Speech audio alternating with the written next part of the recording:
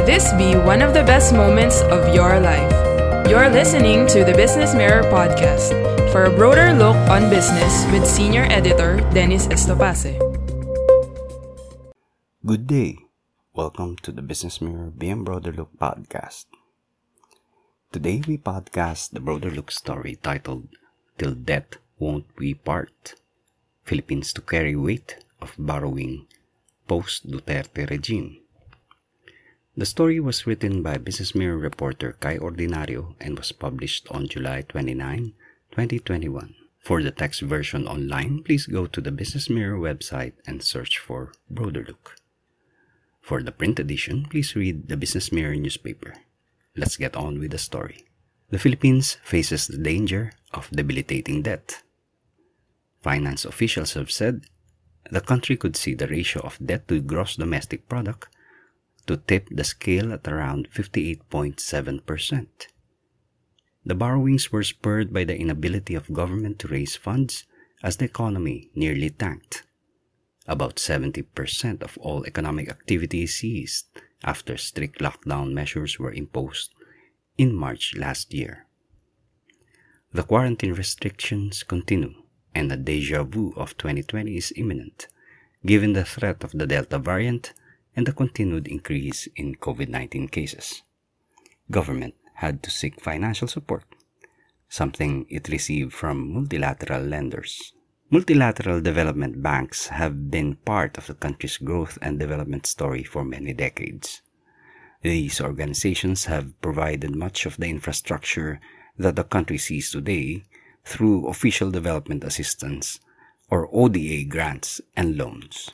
As of June 2020, data from the National Economic and Development Authority or NEDA showed the country has a total of $26.21 billion in ODA grants and loans.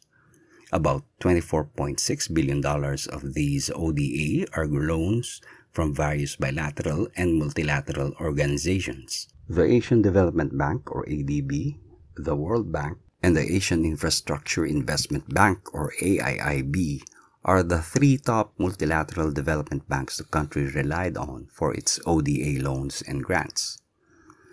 Preliminary data from the NEDA showed that as of June last year, the country received $6.96 billion from the ADB, $4.9 billion from the World Bank, and $957.6 million from the AIIB.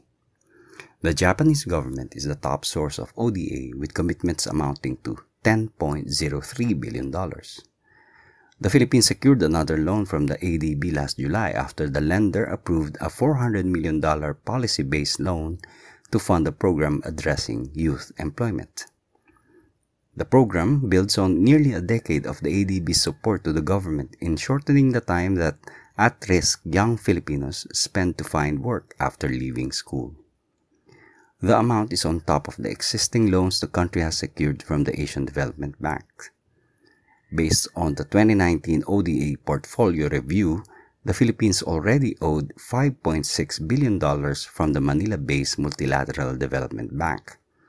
That amount covered active loans as of December 2019. However, not all of these loans were signed by the Duterte administration. Of the amount of active loans as of the end of 2019, the Duterte administration signed on for $4.3 billion. Several loans were also granted by the Asian Development Bank to the Philippines in the years 2020 and 2021. Approved loans in 2020 amounted to $4.49 billion, or about 226.05 billion pesos at current exchange rates. The largest loans obtained were for the COVID-19 Active Response and Expenditure Support Program. The Asian Development Bank provided 4 loans for the project consisting of two $250 million worth loans and 2 loans worth $500 million each. With all these loans, the Philippines owes the Asian Development Bank a total of $9.19 billion, or around 462.67 billion pesos. This is composed of loans obtained by the Duterte administration since it assumed office in 2016 until July 2021.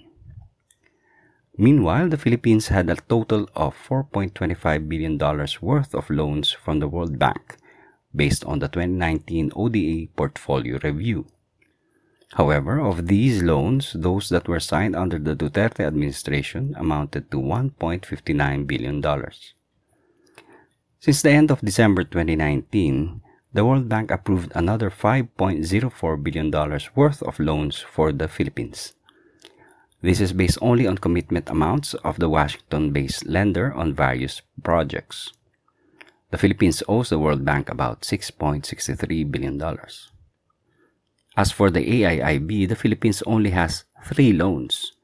With this, the country owes the AIIB a total of $1.26 billion for 3 projects.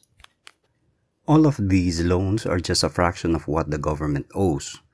There are other development partners who have extended significant amounts in loans to the country to undertake various projects and programs between 2016 and 2022 and even beyond. Part of the reason for the attraction of obtaining ODA loans is the concessional nature of these loans.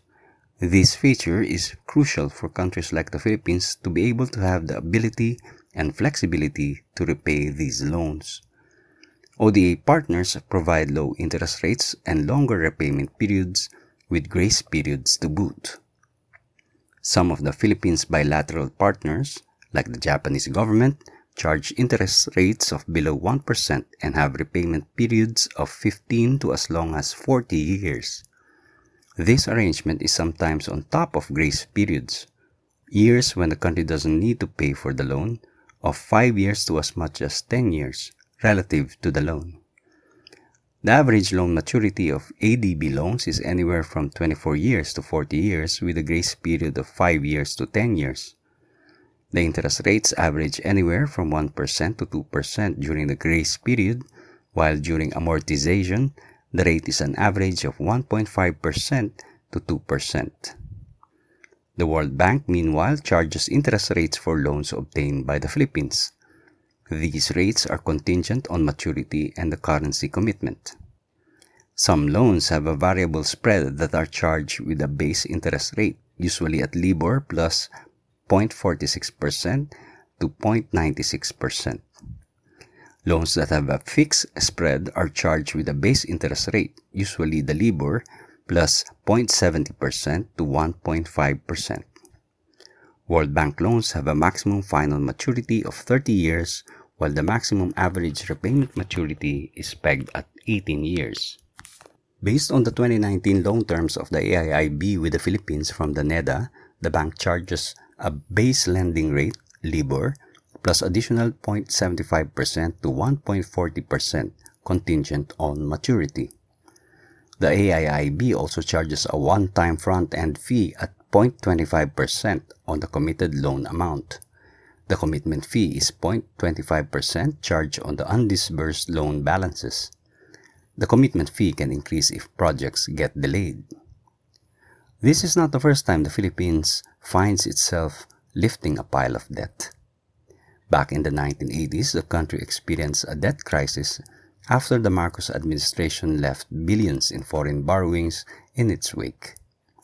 As a result, the country was forced to pay these decades after the ink dried on these loan agreements.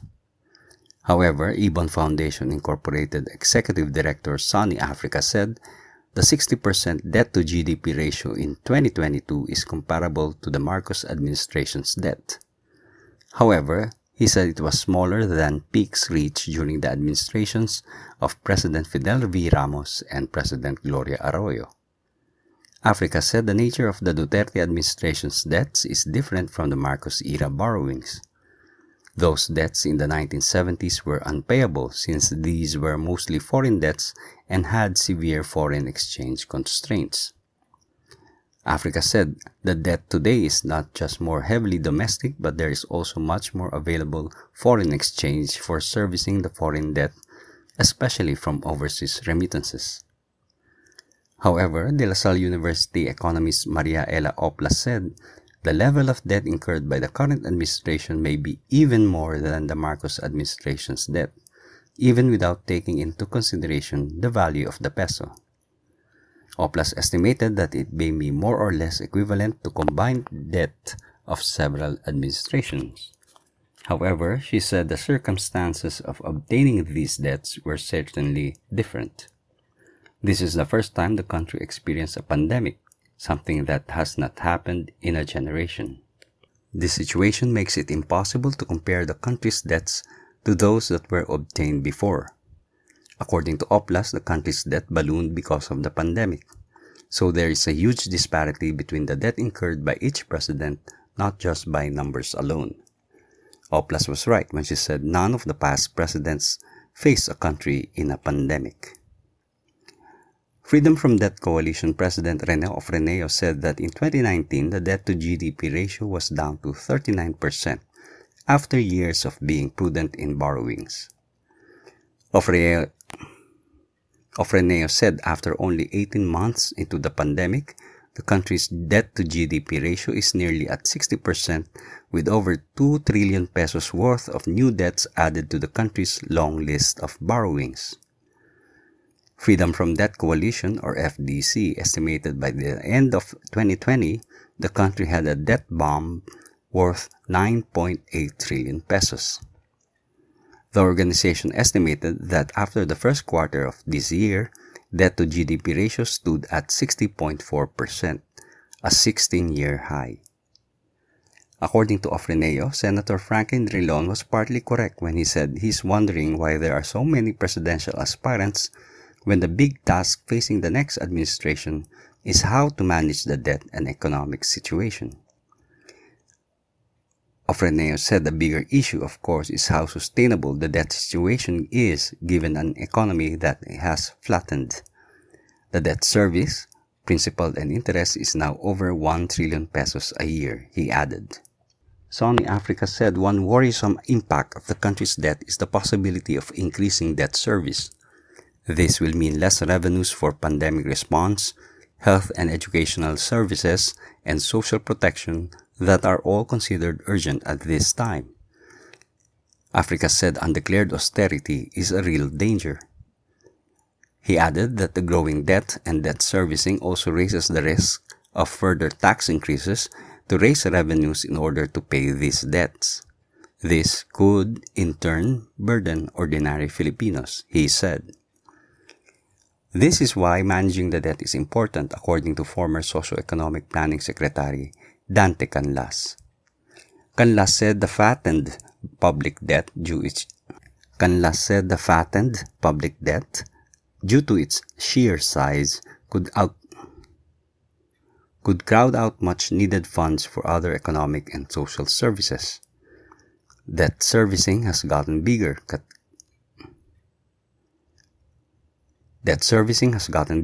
Canlas said. It is automatically appropriated in the General Appropriations Act. Hence, debt service will crowd out economic and social spending like infrastructure, education, health and housing, and/or shelter, Canlas told the Business Mirror. With the sheer amount of loans incurred by the Philippines, some economists believe declaring a debt moratorium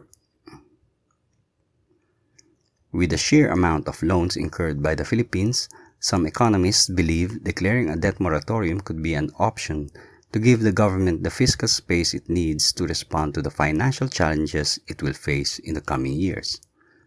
The M word was the weapon of choice back in the 80s. The Marcos administration declared bankruptcy and imposed a 90-day debt moratorium on principal payments in 1983.